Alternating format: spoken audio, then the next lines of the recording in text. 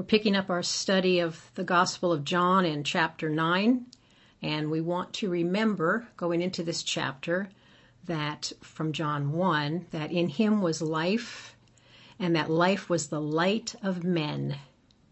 And last week in chapter 8, verse 12, Jesus spoke to them again, saying, I am the light of the world. Whoever follows me will not walk in darkness, but will have the light of life.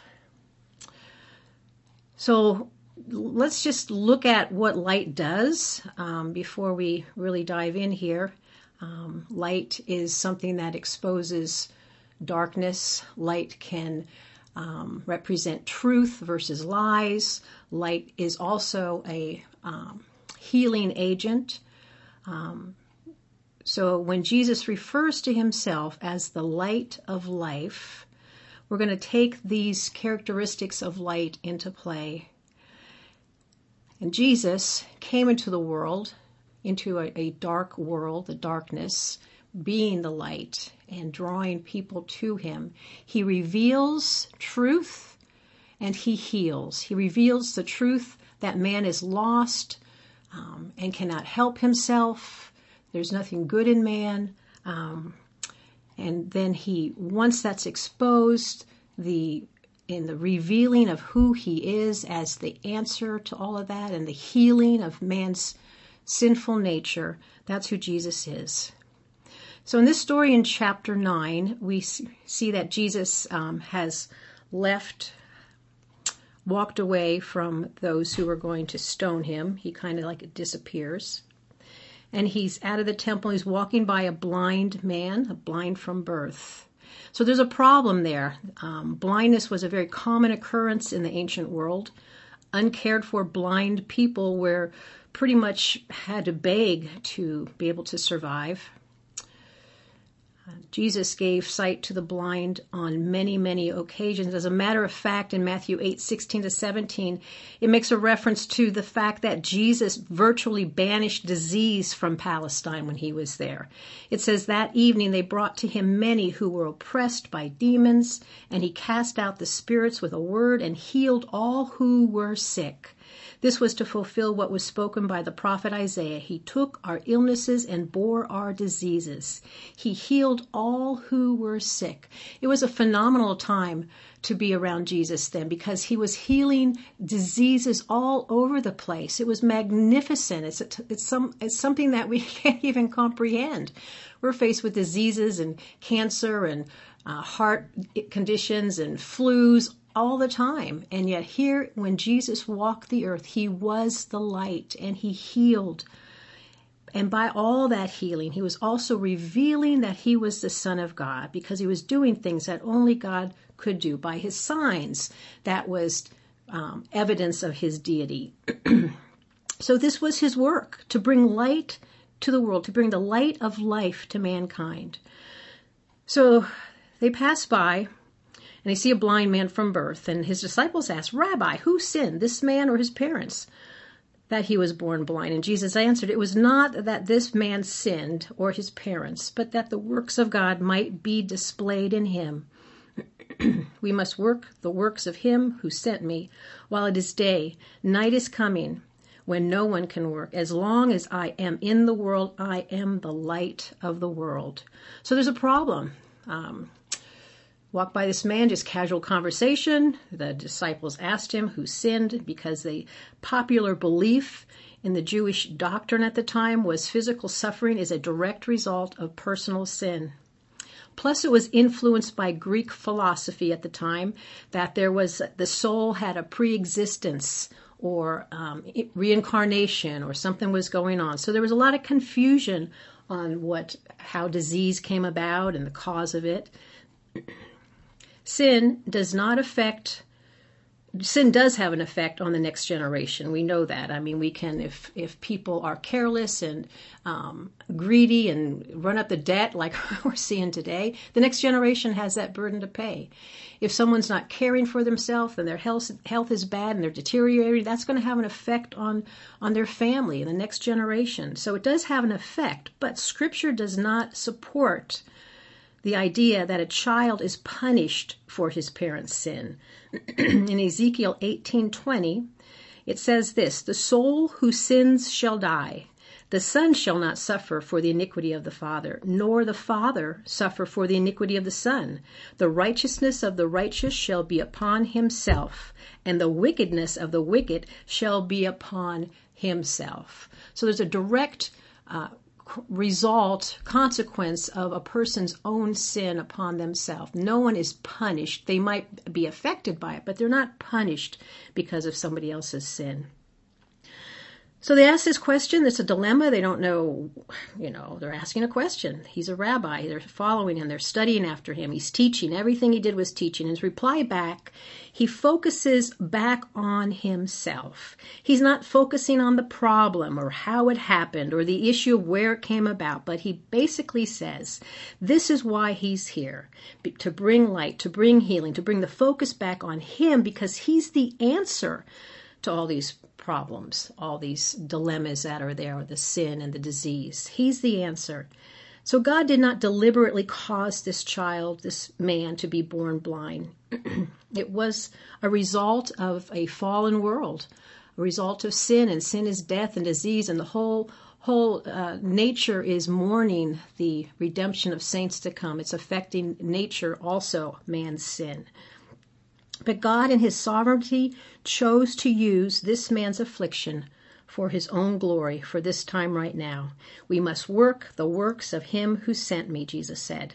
So don't focus back on why he's blind. Let's look forward to God's actions, forward to what the solution is, to what the answer is to all that ails mankind. And there's an urgency in this that Jesus has. We do the work right now as the light of the world. In Ephesians 5:16, it says, we make the best use of the time because the days are evil. All right, in verse 6, we carry on. Having said these things, he spat on the ground and made mud with the saliva. Then he anointed the man's eyes with the mud, and he said, go, wash in the pool of Siloam, which means sent. So he went and washed and came back seeing. Another beautiful demonstration of Christ's deity. It's always displayed in the power of what he does, the healing. So we can go round and round on the method that he used. He spit in the ground, he made mud, he put it in his eyes. Other times he just spoke a word, he didn't have to see the person. Other times he laid hands on people. The method is not the issue here, just like the cause of the sin or the disease is not the issue here. We're looking at who is doing it, the person of Christ. So we don't want to take anything away from who he is. If he did it the same every time, if he healed the same every time, if he always used mud, there could be the danger of people making this big worship of mud and different kinds of mud and marketing mud and all that stuff. So we don't get into the methodology that he used. It takes away from the person who did the healing. So he goes to the pool of Siloam. It means sent. Sent. He was sent. The same pool where the high priest would draw water out of during the Feast of Tabernacles. And it symbolizes God's blessings that he sent to the nations, taking care of them during the time when they were in the desert, all the blessings that was there with the water, how he watched over them. He sent blessings. God's ultimate blessing is Jesus, the Messiah, the one sent from God. So Jesus sent the man, and the man obeyed and blindly graveled his way to the pool. He didn't have to do that. He could have just sat there with mud on his face and gotten angry and said, what is going on with this? He could have done an assortment of different things. But he obeyed is the thing that we want to pull out of this, that he obeyed. And he couldn't see yet, so he's like feeling his way, fumbling down to the pool. And what happens? He comes back seeing. Comes back seeing.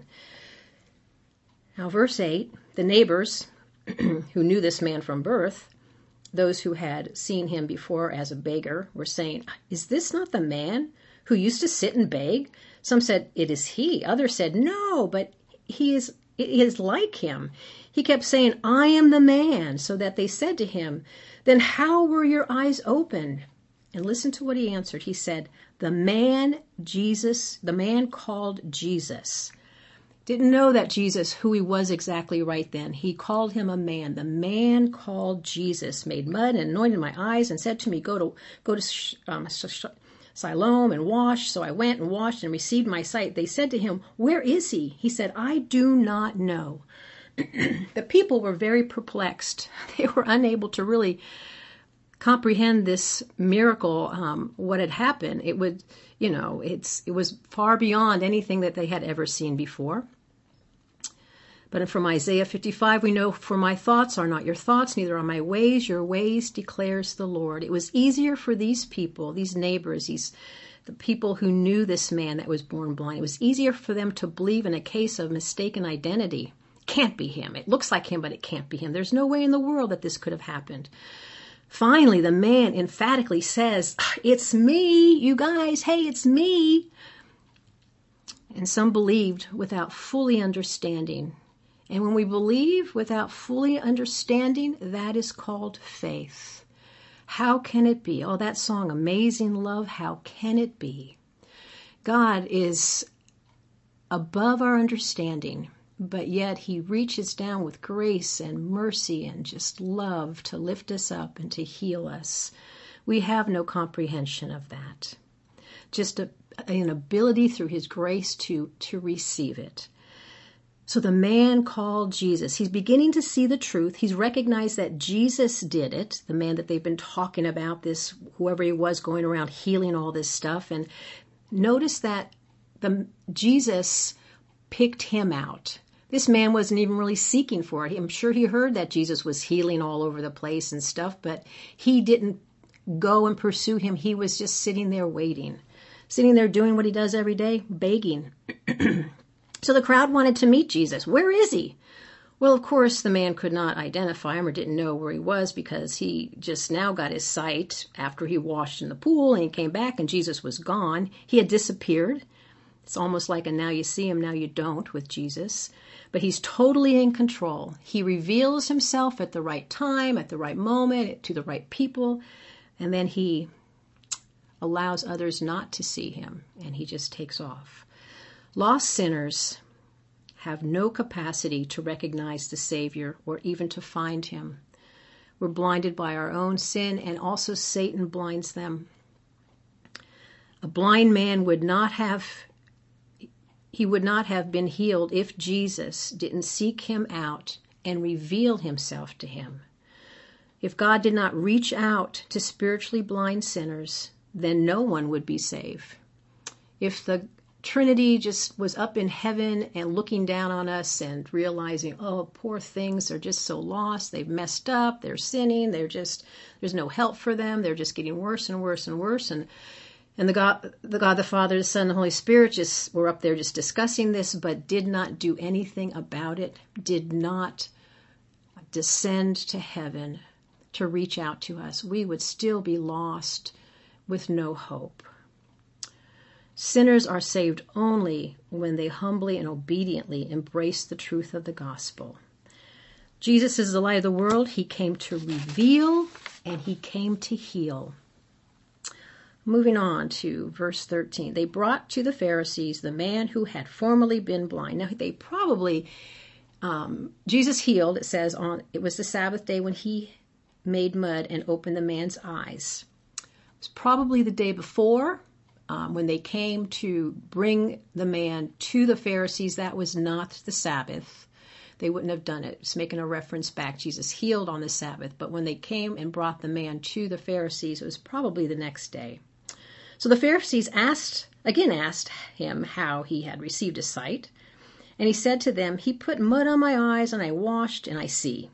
Some of the Pharisees said, this man is not from God, for he does not keep the Sabbath.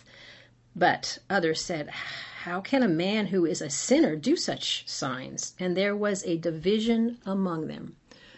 Remember, Jesus came to divide. He came to make a point of he is God. Some will believe and some won't. He didn't come as a peacemaker, but he came with a sword. He came with the sword of truth, bringing truth. So the unbelief that is out there, when someone is stuck in unbelief, it is incapable of carrying out an honest investigation. There's no way, if they've already made up their minds that Jesus is not God, that he's some heretic and he's a lunatic and he's just a threat to their establishment that they have, they are going to have their heels dug in and not believe.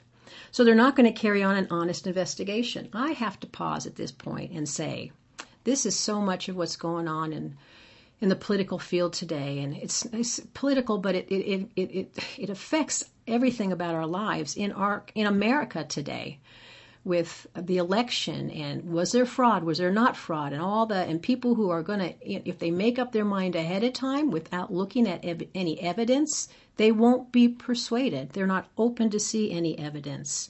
So unbelief is very stubborn.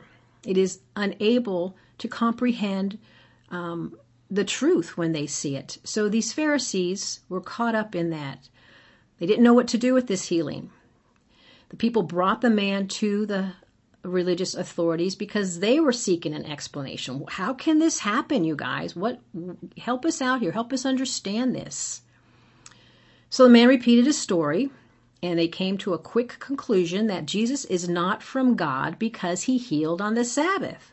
He's not from God because he's not obeying the laws that we have set up for the Sabbath. So they had a biased approach to their investigation right away. Jesus had violated their laws and their restrictions. Why do you suppose Jesus was provoking them? He did not have to heal this man on the Sabbath. He could have waited till Monday morning to do it, or sunrise, sunset following day. But he didn't. He deliberately, healed this man on the Sabbath. It could be because he wanted to display his divine authority as Lord of the Sabbath. He's not bound by a day's laws. The day is bound by him. He also wanted to demonstrate that these laws and restrictions that they have are so unnecessary and an oppressive burden to the people. Because of this, because of the outspoken against their rules and regulations and the revealing the truth that was out there, there was a division among the people. It said there in 16, there was a division among the peoples. So let's move on with 17. So they said again to the blind man, "What do you say about him since he has opened your eyes?" And notice what the man says now. Earlier he said the man called Jesus. Now he's saying he is a prophet. The man is starting to understand who Jesus is and the miraculous ability that he has. The Jews did not believe that he had been born blind and had received his sight until they called the parents of the man who had received his sight. And they asked the parents, "Is this your son, who you say was born blind? How then does he see?" And his parents answered, "We know that this is our son and that he was born blind." They can attest to that. "But how he now sees, we do not know, nor do we know who opened his eyes. Ask him. He is of age. He will speak for himself." His parents said these things because they feared the Jews, for the Jews had already agreed that if anyone should confess Jesus to be Christ, he was to be put out of the synagogue. Therefore his parents said, "He is of age. Ask him." So for the second time they called the man who had been blind and said to him, "Give glory to God, for we know that this man is a sinner." Their unbelief was making it very, very difficult to deal with this dilemma that they had. They didn't know how to manage it because they refused to believe that Jesus was the Son of God. So they pull him in again to try to get some understanding, going over the evidence again. They would not admit that it was Jesus who performed the miracle, even though it was the evidence of it was the man literally standing there, staring them in the face. They obstinately, unwillingly were unable to accept the evidence. and they remain willfully unconvinced of the truth. So the man is growing in his understanding when he says that he's a prophet. And he was growing in his understanding of who Jesus is, and he was also growing in his understanding of the Pharisees' blindness. These religious leaders were somehow exposing themselves in their unbelief and their stubbornness and their self-centeredness. So they bring the parents in. The parents acknowledge, yes, this is our son, but they had fear. They could not speak the truth out of fear. Fear is so paralyzing, so damaging. To be able to have a belief in Christ and in the truth, to be able to take a stand for truth. I think many people today are losing their backbone out of fear. We've said this before. There's so many verses in Scripture that talk about fear. Do not be afraid, fear not. Do not be anxious about anything, but deal with everything in prayer. We live in a very fearful time. I mean, you can sense it in the air. There's an oppression out there because of this virus, and you have to wear a mask, and you have to do this, and you have to stay distant. You can't be together at Thanksgiving and Christmas. People, wake up. Be logical. Think through things. There's so many voices that are screaming at us today. It's a matter of people stopping and looking at the evidence, weighing in on stuff. There's lies and truths out there floating around. And take a stand for the truth. Trust God. Trust that you're a child of the King. So these parents were fearful, and they just went and referred to their son. Just go ahead and ask him. The Pharisees went back and asked him, and they are still believing that Jesus is a lunatic and he's a sinner, and so they're calling on the man to give glory to God and not to Jesus. They were demanding the man to stop lying. That's how they come down to their whole thing. He's lying. But Jesus didn't do this. God did this. It wasn't Jesus. So we call on the man to stop lying. Well, the man was not lying. He was telling the truth. Unbelief is so irrational and so rude. Verse 25, the man answered, whether he is a sinner, I do not know. One thing I do know, that though I was blind, now I see. They said to him, what did he do to you? How did he open your eyes? And he answered them, I have told you already, and you would not listen. Why do you want to hear it again? Do you also want to become his disciple?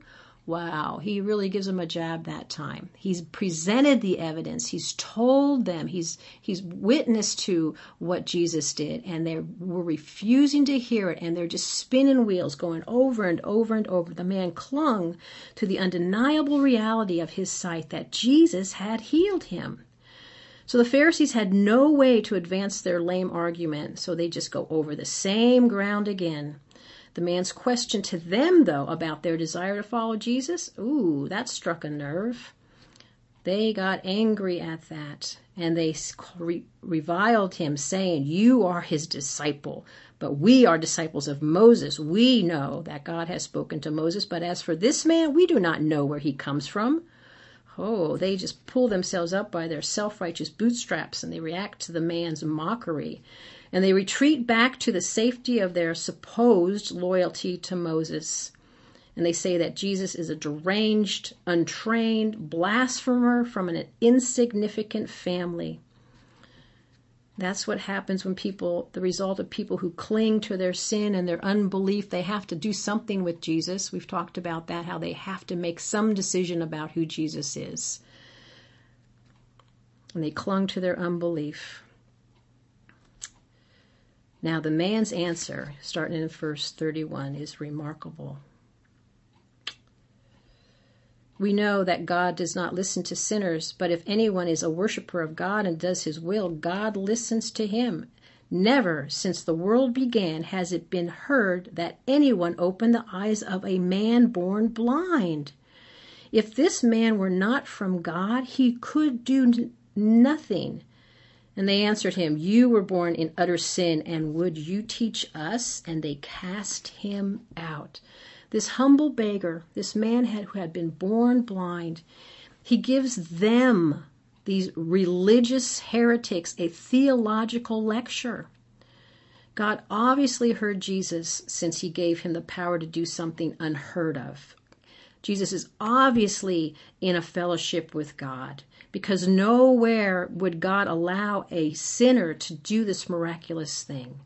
So they attacked the man and accused him of gross sin. Because he was born blind, he must have had some gross sin, and they excommunicated him. They cast him out. There's a division again. Cast him out, a dividing line.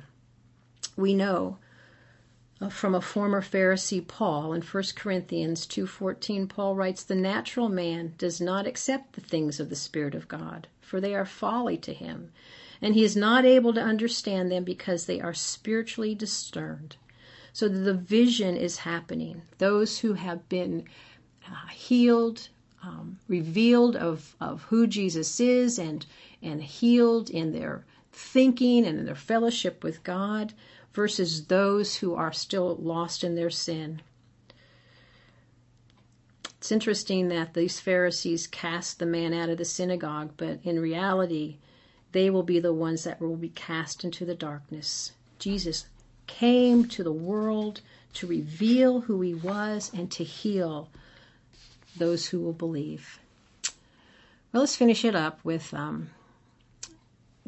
taking a look at what is a revelation. If Jesus came to reveal and to heal, what is a revelation? Dictionary says it is to discover, to expose, to cite, to recognize or understand, disclose, divulge, make known something previously concealed. So Jesus came to reveal. Light reveals. And he's revealing in the sense of spiritual sight what's going on. Verse 35. Jesus heard that they had cast him out, and having found him, he looked for him again. Jesus sought him out. "Do you believe in the Son of Man?" Jesus asks. If God did not take the initiative in salvation, then no one would be saved. This is such an important thing. Some people think that everyone's given the opportunity and we can say yay or nay. We are spiritually enlightened and can say no. But that's not the case. God the Father is the one who spiritually enlightens, who reveals who Jesus is to a sinner.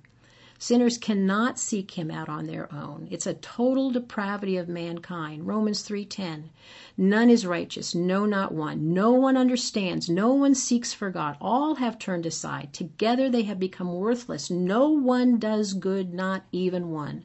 John 6:44, no one can come to me unless the Father who sent me draws him, and I will raise him up on the last day. It is written in the prophets, and they will all be taught by God. Everyone who has heard and learned from the Father comes to me.